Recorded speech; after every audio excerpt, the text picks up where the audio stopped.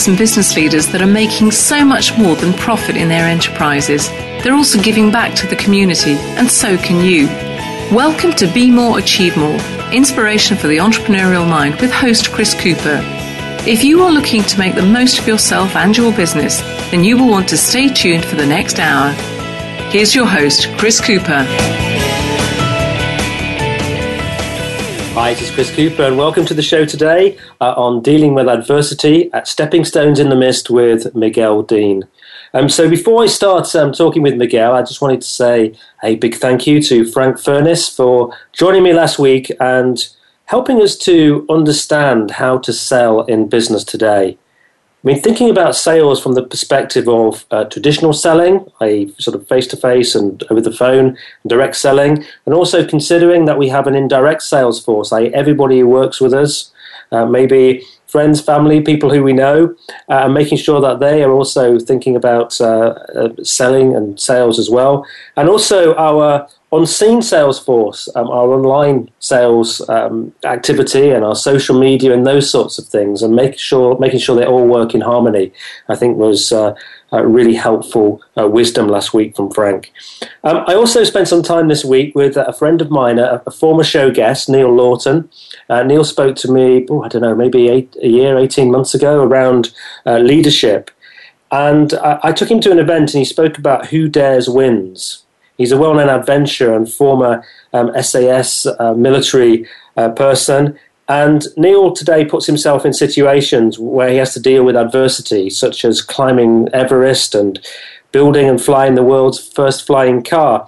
And he really reminded me that in business, it's not always good to keep things safe. And sometimes we've just got to go for it and be brave and make some important decisions. I think the other thing he did is he promised my eldest son that he was going to get him David Beckham's autograph because he's meeting David Beckham next week. So Neil, no pressure, but my son is expecting an autograph. So during business and life, we all experience periods of adversity, and we don't always choose that adversity like Neil. However, being able to deal with those situations well personally, and also being able to help employees, colleagues, friends, and family who may have fallen on hard times is an important and also an acquired skill that we can learn. And your success at helping others can have a big, big impact on the profitability of your business. If you've got employees who are not firing on all cylinders and not feeling happy because they're really struggling, and being able to help and support them and improve the quality of their life is going to have a big impact on the way that they perform in their jobs.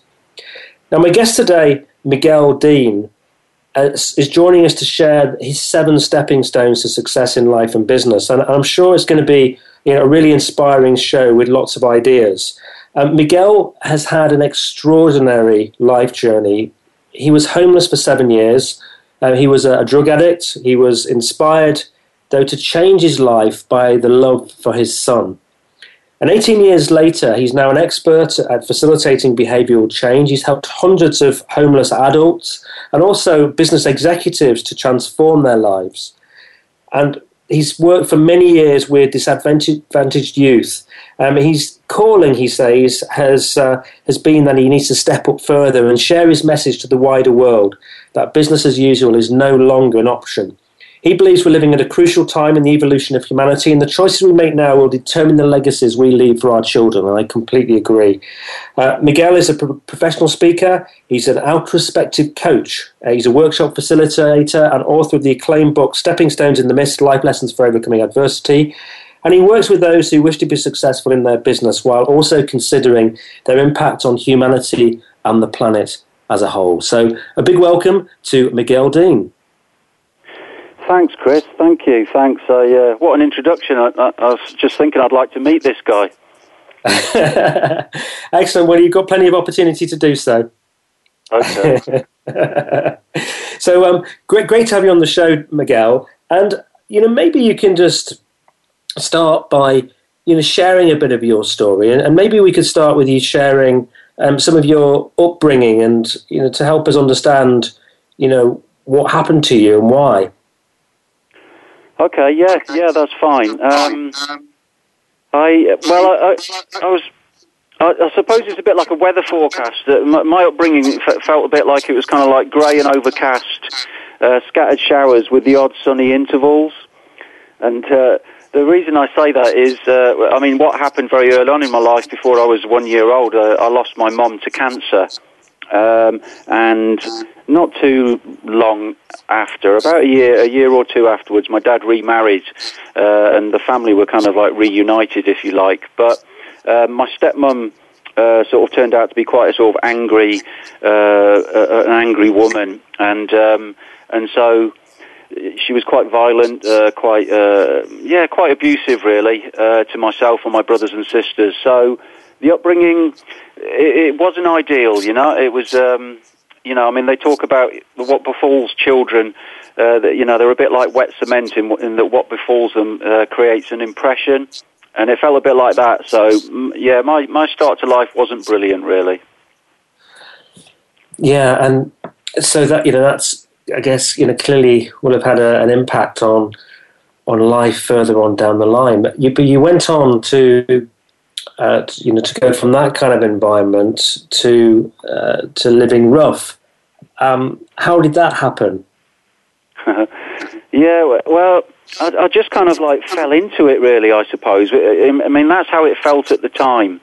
It was this sort of pattern of a sequence of events that I bought a truck with a girlfriend at the time, and we went around and did a few festivals, sort of hippie festivals, music festivals, and then it didn't really feel like I had anything to go back to, so I just kind of like carried on, really.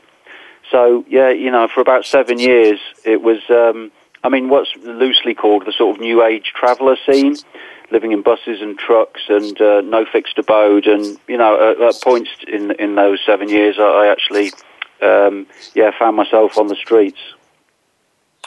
So at certain points in that, you were travelling around. Other times, you were just literally sleeping in, in cities somewhere. Were you? Yeah. I mean, quite often there'd be sort of like little park-ups, on industrial estates, on anywhere scruffy or anywhere that unused bits of land and so on. So, and there would be travelling at some points, but quite often, we'd just sort of stay somewhere for a period of time, living in an old caravan or whatever, and then, for one reason or another, move on to somewhere else. And you became addicted to. Well, initially, you were taking sort of soft drugs, and then, harder drugs. Was that just because it was part of the scene, or do you think you have an addictive personality, or what happened for you to get on, start taking these sort of substances, which must have contributed to a bit of a downward spiral, really? Yeah, very much so. Yeah, I mean, I think as is often the way with any sort of. I think it's quite normal for sort of teenagers to experiment and take risks and so on, and I was no different in that respect. But with a deeper understanding that I have of drug abuse now, I mean, it's a bit of a generalization, but I would say that it's kind of self-medication, really, when it starts becoming a habit and you start getting addicted. And the medication is just about numbing you, really, and keep.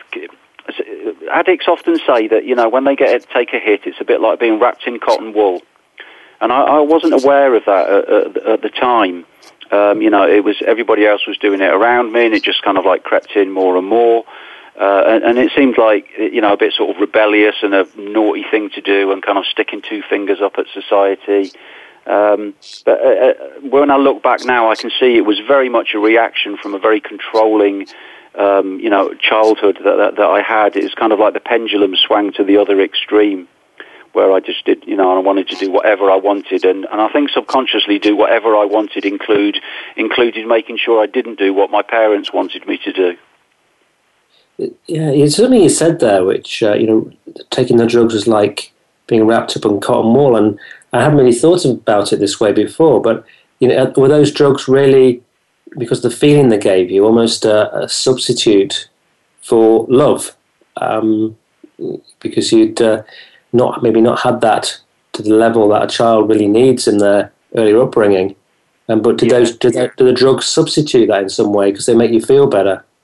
Yeah, absolutely. I mean, my experience is, I would say that everything that we do in life is about our search for love, whether it's love through status in business or whether it's love, through a feeling that something gives us through relationship or through taking a risk, or it's that feeling of wanting to feel alive and wanting to feel loved, which I think we all crave.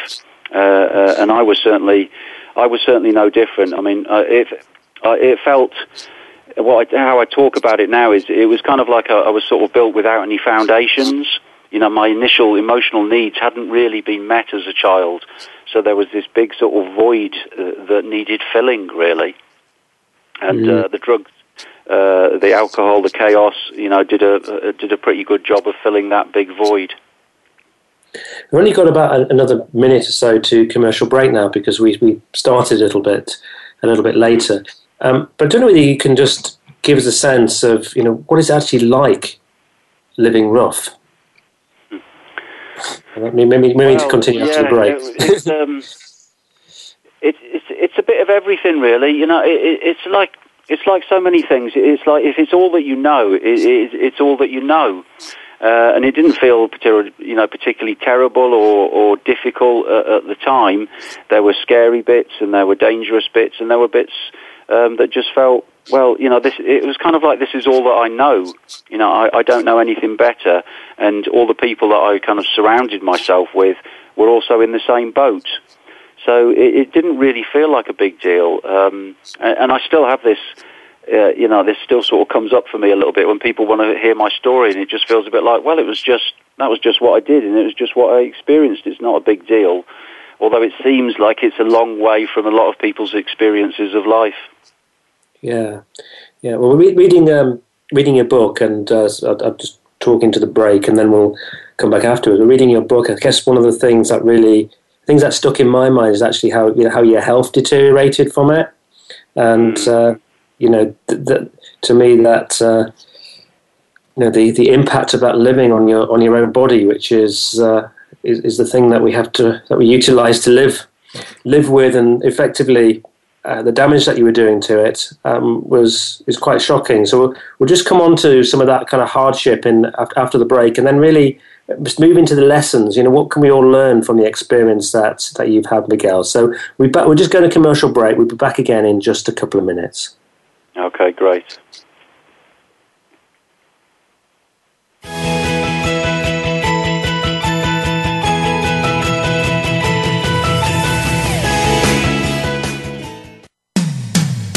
When it comes to business, you'll find the experts here.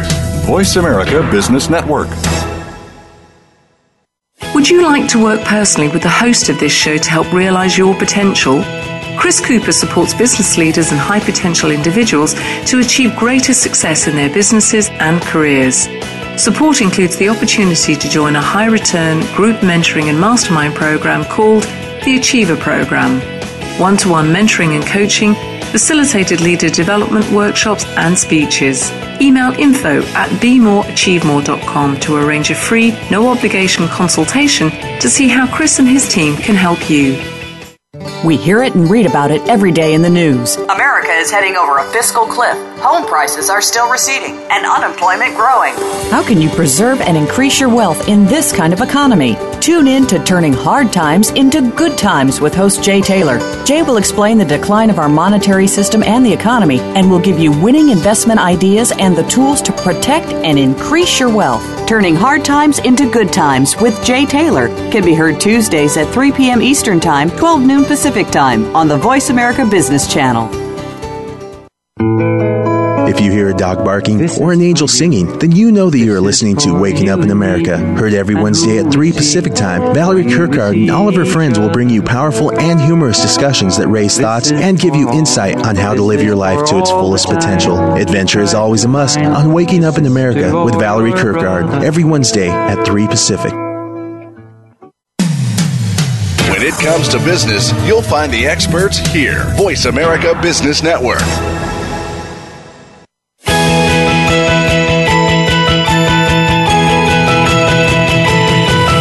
You are tuned in to Be More, Achieve More with host Chris Cooper.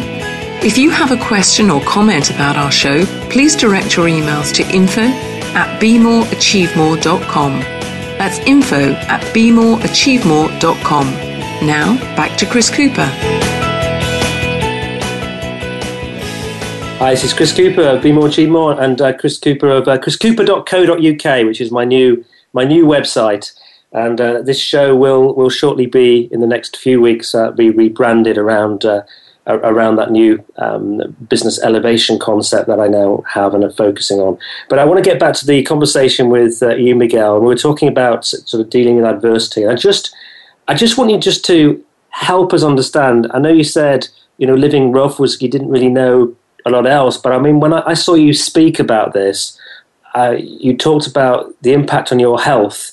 And that really helped me understand what it was really like. So I don't know if you can just share a little bit about that before we move on. Yeah, that's fine. I guess, over a number of years, when you don't look after yourself, any money that I had always went on drugs.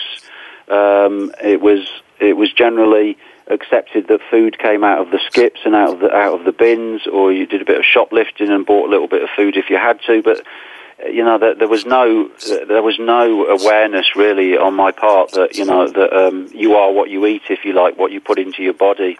And so I guess, at my lowest point, I ended up with really sort of chronic eczema that was really sort of sore and red and itchy. And I only sort of had any relief from that when I was high, really, when I was drunk or when I was on drugs.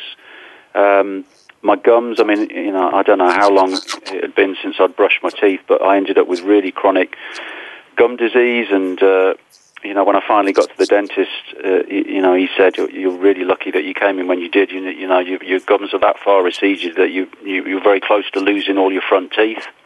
I do remember that I would lie in bed at night and they would just kind of throb, this just great big sort of pulsating, a bit like on a cartoon where you see this red, when they get banged on the head and there's this big throbbing sort of thing. I did get myself in a terrible mess. I had body lice and at some point, I'll probably never really know quite how this happened, but I picked up hepatitis C as well, so I had a virus eating away at my liver. So no wonder emotionally and mentally I wasn't feeling too good, because I'd given my body such a hammering, Gosh, it was a pretty dark place to be. Yeah, I bet. Yeah, and what then turned things round for you? Well, there was two things really, two key things, and one was it sort of began becoming clear to me when a so-called friend of mine turned on me one night. He was out of his face and he had an axe in his hand, and then he kind of raised that above his head as he was shouting at me and threatening me, and it really dawned on me. I thought, God, is this really the life that you're choosing, Miguel? Is this, perhaps you need to be doing something different. But I didn't really know. I didn't know how to get out of it, really. I had no home that I wanted to go back to. I didn't feel any closeness to my parents, and my brothers and sisters were all dispersed, and there was nowhere to go back to, really. So I kind of muddled on for another couple of years, but there was this little bit of me that was looking out for a way out. I began looking for an opportunity to break free of where I was, and it was the birth of my son that really motivated me to make a difference and really motivated me to change, because it reached a point. I was still living on the road at this point, and I just woke up one morning and thought, this kid would be better being brought up with just his mum, because I was depressed, I was miserable, I was obnoxious, I was insecure. I wasn't a nice person to be around. And I said to my partner at the time, look, if nothing else changes, then I'll even go and see a counsellor. And I was terrified of the idea of going and seeing a counsellor, because I didn't really know how it worked or what I'd have to talk about, and I just couldn't really understand how that was going to help, just talking to somebody. But it was just a couple of sessions into this counselling that I kind of had 3 successive light bulb moments, really, where I realised, I just began to see that the way I'd been living had been a total reaction to my childhood. And therefore, it was, the question arose, okay, so your childhood wasn't ideal, you're making life now hell for yourself, is this what you're going to choose for the future? And, if this is your choice, then what sort of father are you going to be? So in that counselling session, I decided, okay, I'm going to get married to show some commitment to my son. I'm not going to walk away when it gets difficult. I decided that it was time to move into a house and have somewhere safe, because through the counselling I realised I had a load of inner work to do. It wasn't enough to just change things on the outside. I had a lot of grief and a lot of shame and a lot of, emotions that I couldn't process when I was a child that had kind of got locked inside me.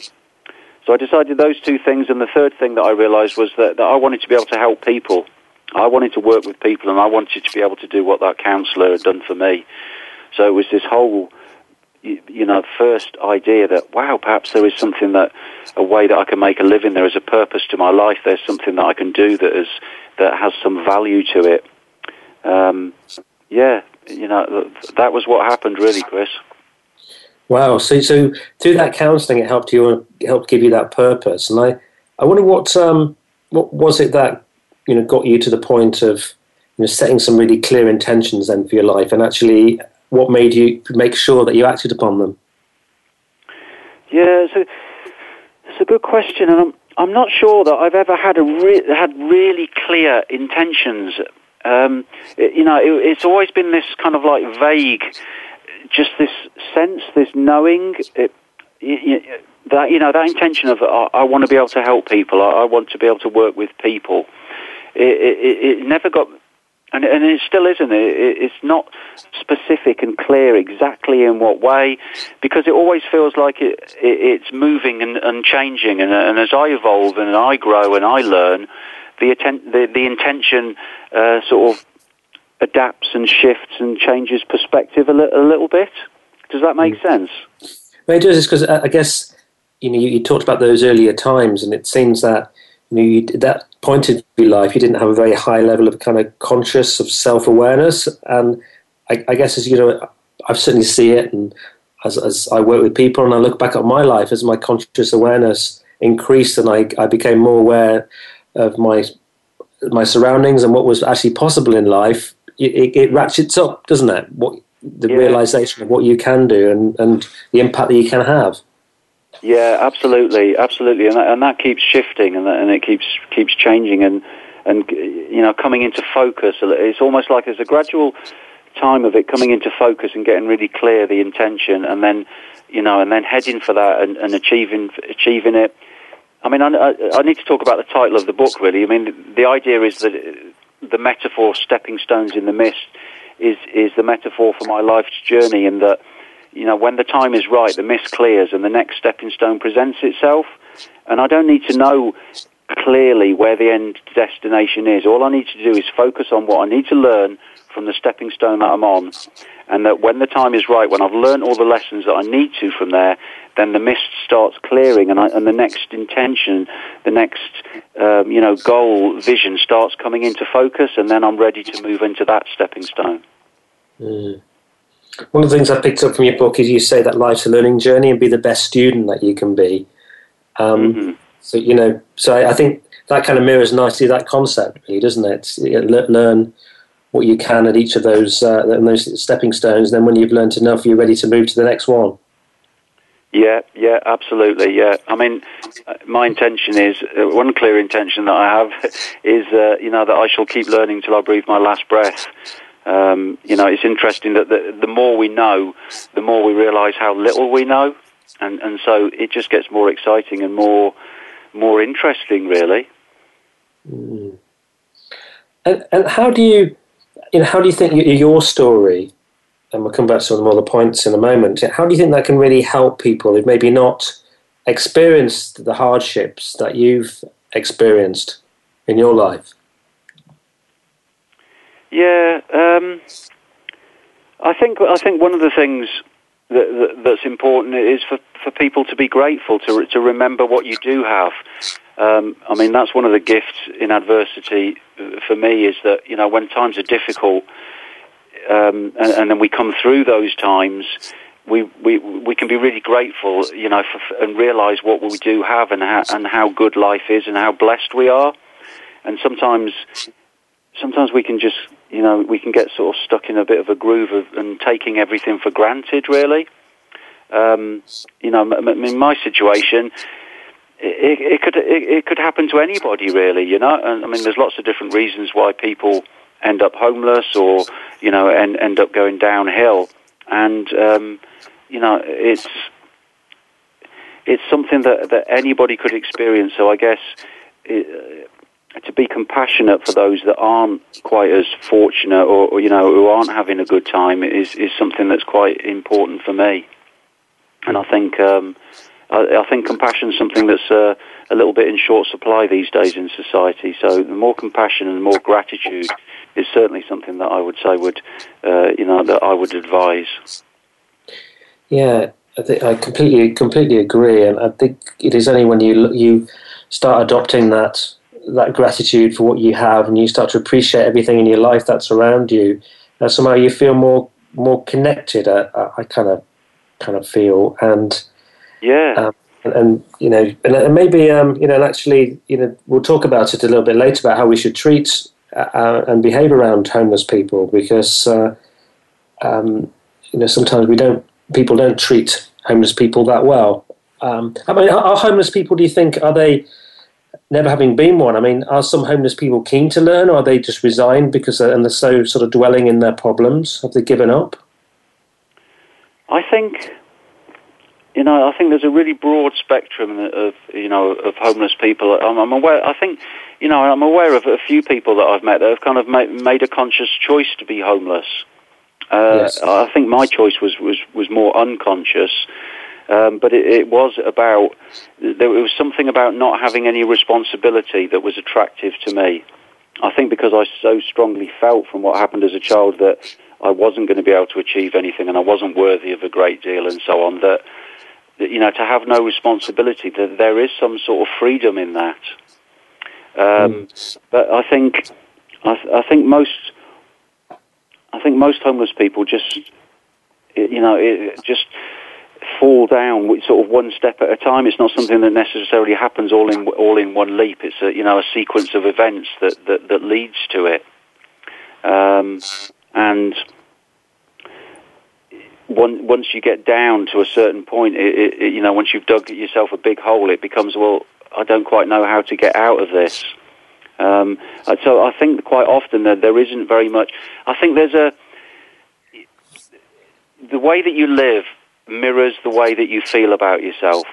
So if you don't, if you feel that you're not worth having a warm, safe home, then you will create the conditions that will be in alignment with those self-limiting beliefs that you have. So when I'm working with homeless people, one of the key things that's always important to me is believing in them. Believing in them and beginning, so that even if they don't believe in themselves, when somebody that they develop a relationship with or begin to have some trust with continues to believe in them, then there has to reach a point where they start questioning and thinking, well, perhaps I could start believing in myself. It's just kind of like drip, drip, drip of belief and understanding why they are where they are. I think if you try and change people and force them to change their circumstances before their internal landscape has changed, then they just kind of like a piece of elastic just go back to that that situation that validates their lack of self-worth. Yeah. We've got about sort of 4 minutes till we go, 3-4 minutes till we go to commercial break again, Miguel. Okay. And I wonder, what are your tips on an area that you discuss, which is about becoming the best version of yourself that you can be? And how do you maybe utilize this when you're working with somebody who's maybe rather down on the luck? Yeah, becoming the best version of yourself. I think one of the key things to becoming the best version of yourself is not believing everything that your mind tells you.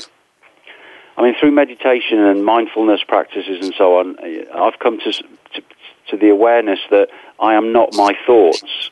And I think so often we just assume, we just think that we are our thoughts, and that if a thought comes up, then it's the gospel truth.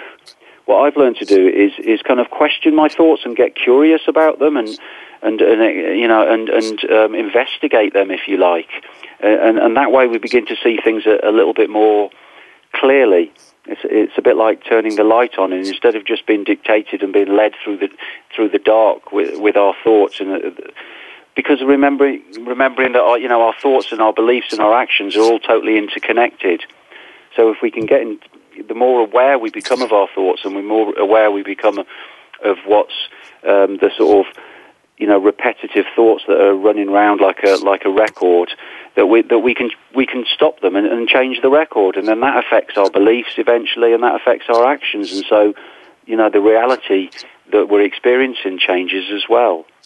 Yeah, is that the kind of thing that you were asking? Yeah, absolutely. And I think I think what you're saying is when we have those thoughts, those thoughts are likely to be related to our current programming and the programming that we've had from all those years that we've lived. And I think another key word for me in becoming the best version of ourselves is unlearning. I think there's such a drive for us to learn and devour knowledge and information. A big part of my journey has been unlearning those beliefs, that I unconsciously adopted. That I'm not what the surrounding environment led me to believe that I was. So I'm having to unlearn a lot of those self-limiting beliefs, and they still pop up. It's a work in progress, I would say, from my experience. But you just become a bit more adept at spotting sort of lies, I guess, things that aren't true anymore, that perhaps served me in the past and helped me. Because the ego always likes the familiar, doesn't it? And it's that thing of it's better to be in a familiar place, a known place, even if it's uncomfortable, than it is to venture out into new territory where there isn't anything familiar to grab hold of. I think that sometimes just keeps us in the same place. That lack of courage to let go of the shore and head for some place new. Yeah, it sounds very much. We're going to go to commercial break again now, but it sounds very much like that.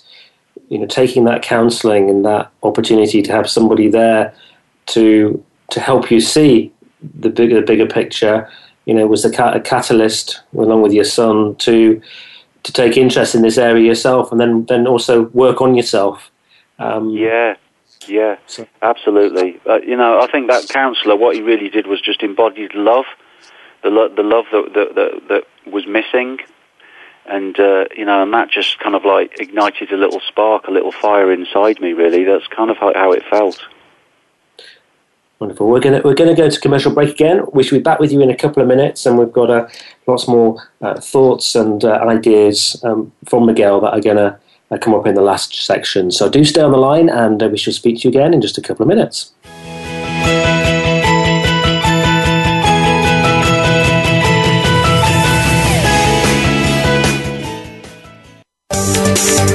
From the boardroom to you, Voice America Business Network. Would you like to work personally with the host of this show to help realize your potential? Chris Cooper supports business leaders and high potential individuals to achieve greater success in their businesses and careers. Support includes the opportunity to join a high return group mentoring and mastermind program called the Achiever Program. One-to-one mentoring and coaching, facilitated leader development workshops and speeches. Email info@bemoreachievemore.com to arrange a free, no-obligation consultation to see how Chris and his team can help you.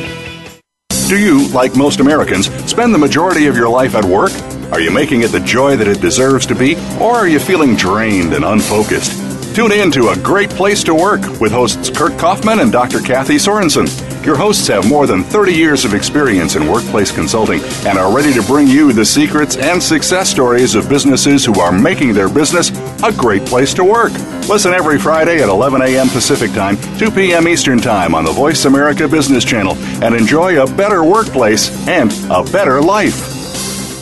Have you become a member yet? Sign up now to become a member of Voice America. It's always free and easy. Plus, you get to take advantage of some great member benefits. Get unlimited access to millions of hours of on-demand content across all of our channels. Keep track of your favorite episodes, shows, and hosts in your own customizable library. Find out what shows you might be interested in based on your favorites. Plus, you get insider access with our newsletter. Membership gives you more. Sign up at voiceamerica.com and click register at the top right.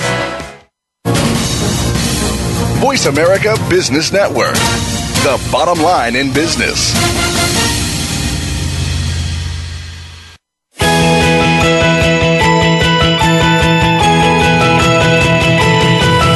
You are tuned in to Be More, Achieve More with host Chris Cooper. If you have a question or comment about our show, please direct your emails to info@bemoreachievemore.com. That's info@bemoreachievemore.com. Now, back to Chris Cooper.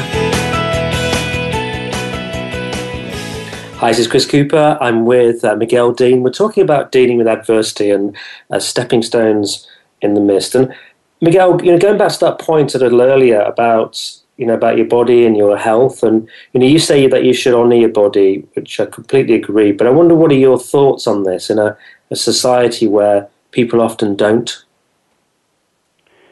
Yeah. The word that comes up for me is interconnected. I think if we don't feel good about ourselves, then we don't treat ourselves well. And we're living in strange times at the moment. I find society a really sort of strange construct, and there's so much pressure, and there's so much of a sort of a push to not honour our bodies in a way. Working too hard and busy, and this food is delicious, and eat more of this, and lots of things that aren't actually good for us. And I guess the word that I started there with, interconnected, is because if our thoughts aren't helpful thoughts, aren't healthy thoughts, and they're not generating healthy emotions, and our beliefs and our programming isn't terribly healthy, then it makes sense that that we're just going to that's going to be mirrored and continued in the diet that we have, or the way that we look after our bodies. So I don't think it matters too much where you start. I think you could start being healthier, eating healthier, and looking after your body more, and that would have more positive impact on your emotions and your thoughts, and and that will begin to change it. But I think you have to address all of them together to some extent, and see that they're all different parts of the whole that makes up what a human being is, really. I think it's just going back to to have a healthier body and a healthier lifestyle. It's some of the key things for me are just about simplifying, slowing down, and relaxing. I think some of the best foods and some of the best ways of life are very simple. Perhaps simple lives, as like maybe some of the indigenous people, are still living.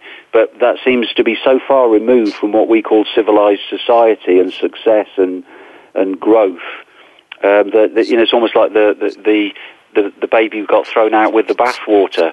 I think we can lead a 21st century life, but I think we should take a little bit more notice of just eating naturally and eating simple stuff and just looking at what we're actually putting into our bodies.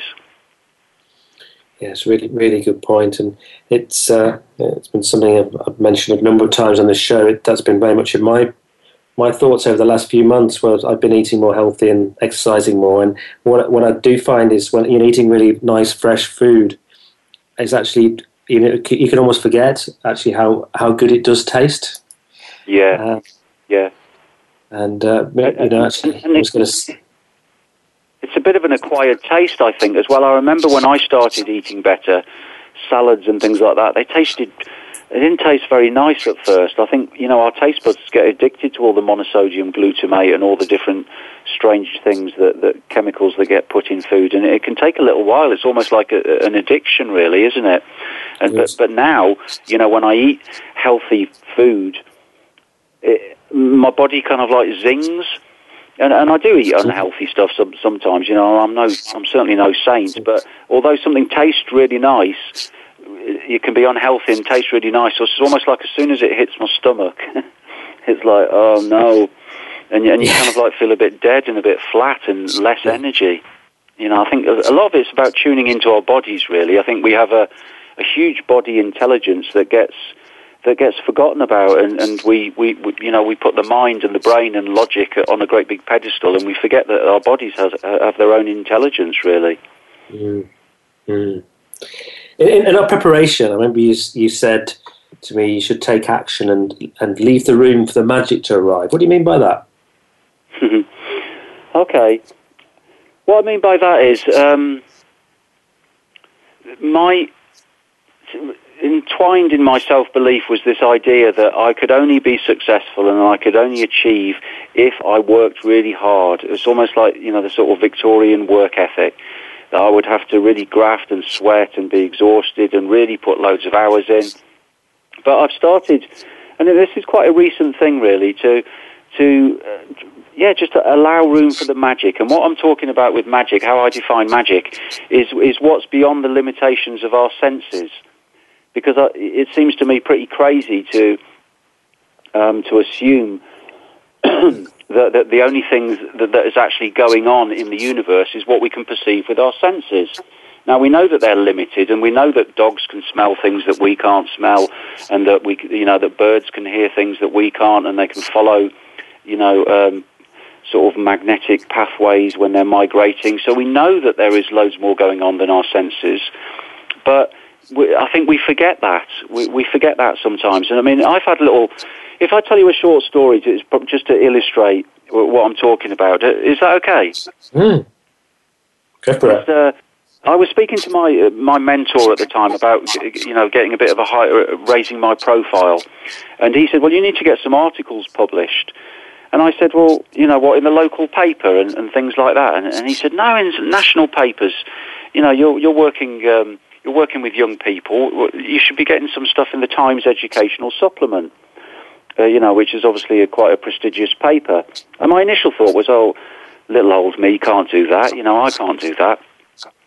And anyway, I finished this meeting with my mentor, and I began to sort of question myself and say, well, yeah, maybe you can. Maybe you can. Why can't you? Give it a go.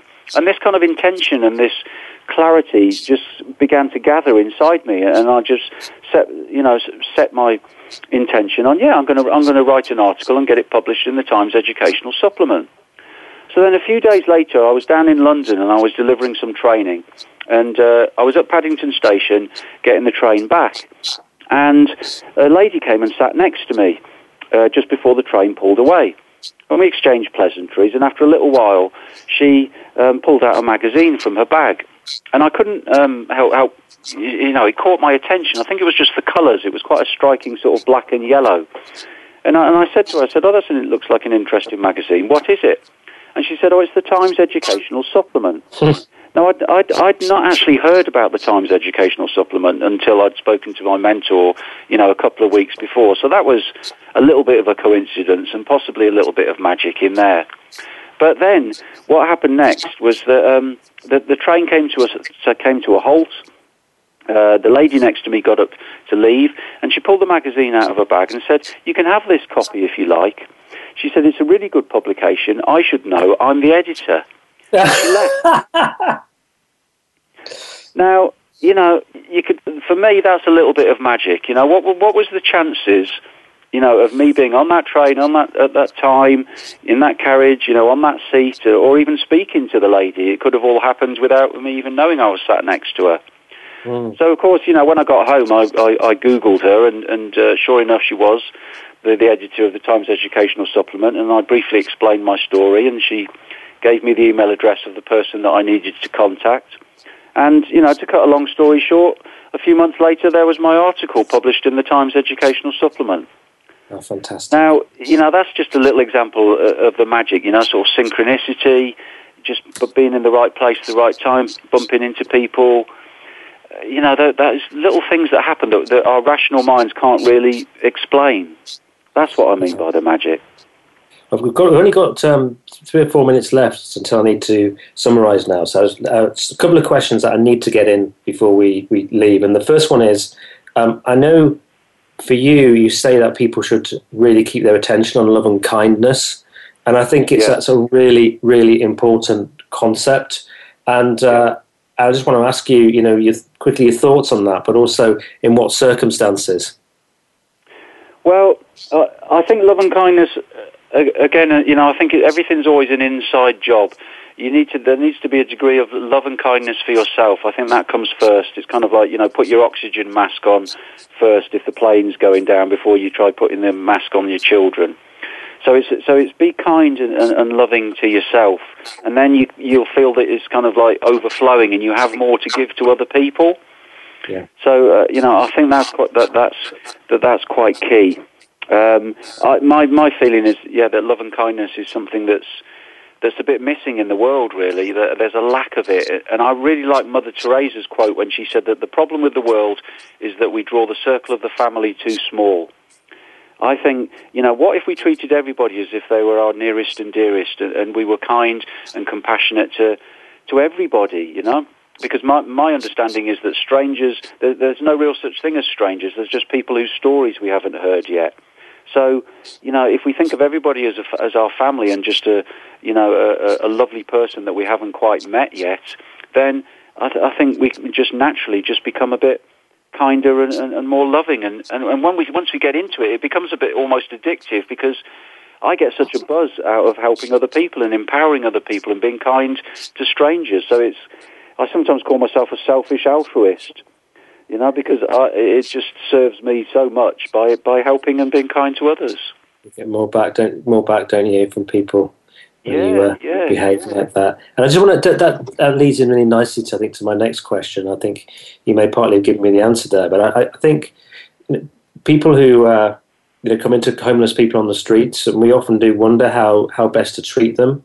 Should we give them money? Should we give them our time? What help do they need from us? Well, I think one of the first things to be aware of is that I think that we're all responsible for the homeless people. I think we're all responsible, because in a society where some have way too much and have loads, then it has to balance out by others not having enough. So, coming from that perspective, we're responsible to a certain degree. And what to give a homeless person, I don't think it matters too much what you give them, as long as you give it with love. Not from a sort of pitying place, but from a compassionate, loving space, whether you give them a little bit of money, or whether you buy them a coffee, or whether you give them some of your time and say, shuffle up, mate, can I have a sit down with you and just, that's occasionally what I do, and just say, how did tell me your story, how did you get here? And as soon as we hear somebody's story, our hearts, you can't help but your heart just open a little bit.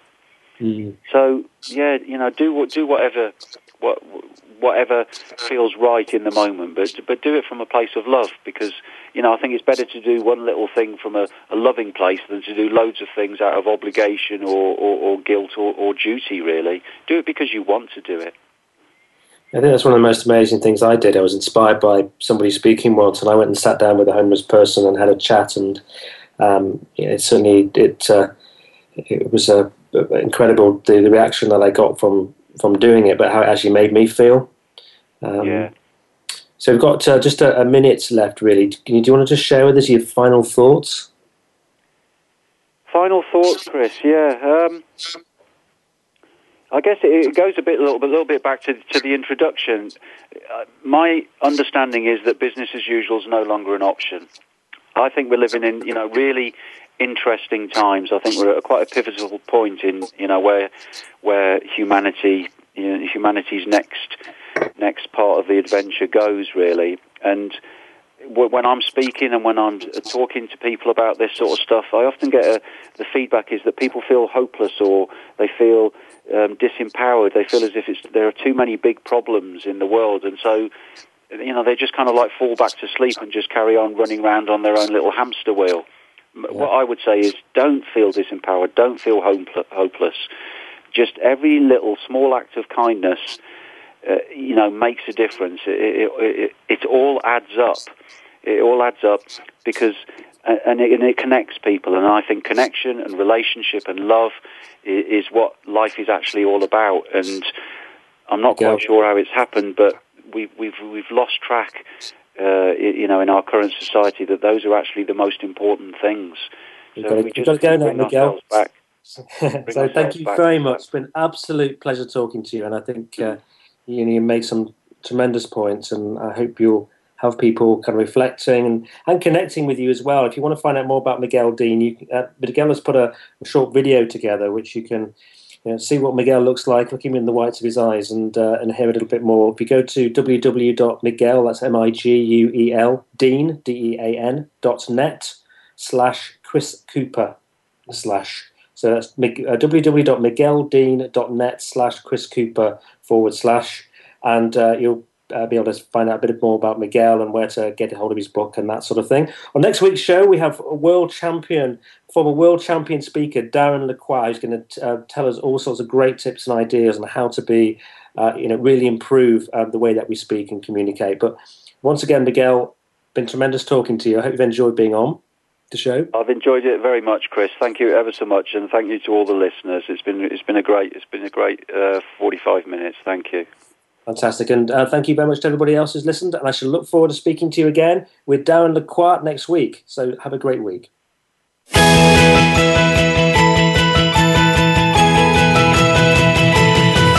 Thank you for listening to Be More, Achieve More. Please join your host Chris Cooper again next Friday at 8 a.m. US Pacific Time, typically 4 p.m. London on the Voice America Business Channel. Enjoy your week.